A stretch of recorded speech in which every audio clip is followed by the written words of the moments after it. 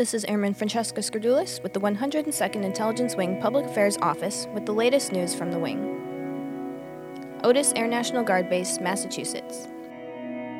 Security Forces airmen from the 102nd Intelligence Wing deployed to Washington, D.C. for over a month and a half, contributing to a mission at the Capitol building during the inauguration, and later, a civil disturbance mission at the White House.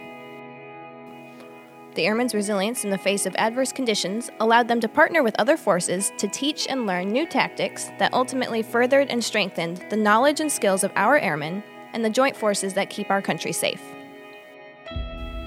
Master Sergeant Michael Anderson, the team leader for the group for both missions, said, "They were very resilient.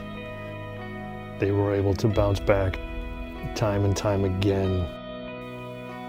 8 airmen from the 102nd Security Forces Squadron arrived in Washington on January 14th, just 1 week after the insurrection on the Capitol. They were a quick reaction force responsible for the southeastern end of the Capitol complex, working under the 181st Infantry Regiment, a Massachusetts Army National Guard unit. They worked taxing 12-hour shifts where they conducted multiple threat assessments and used their knowledge of civil disturbance operations for missions in Boston to ensure that the Capitol and troops were safe and prepared in case a riot ensued. They stuck through it. They slept in an office that was being redone because of mold, so it stunk. They were great, and I couldn't have done it without those guys putting in the hours and just toughing it through, just embracing the suck, so to speak.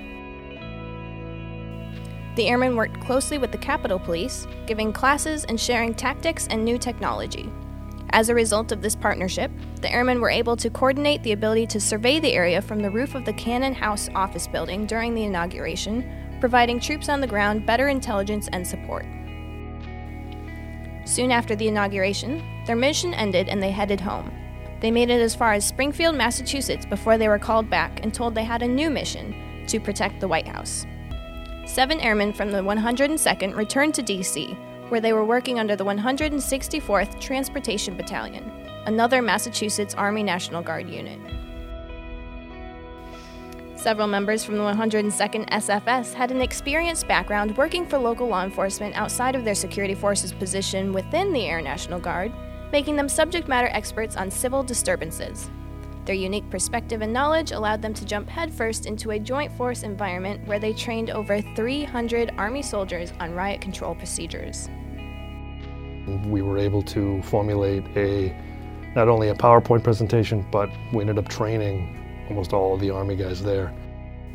Airmen from the 102nd also got the opportunity to train and learn from the Secret Service Uniform Division. Training with the Secret Service was a great experience, and it changed some of the 102nd's tactics and the way they'll train going forward, Anderson said. We definitely learned how to become organized and remain self-sufficient in a mass of people with a bunch of different units from all over the country. It was good to have guys from Massachusetts there, and I was very proud of our unit when I left. This has been a 102nd Intelligence Wing news update. For more news from the wing, visit our website at www.102iw.ang.af.mil or search for 102IW on any major social media platform.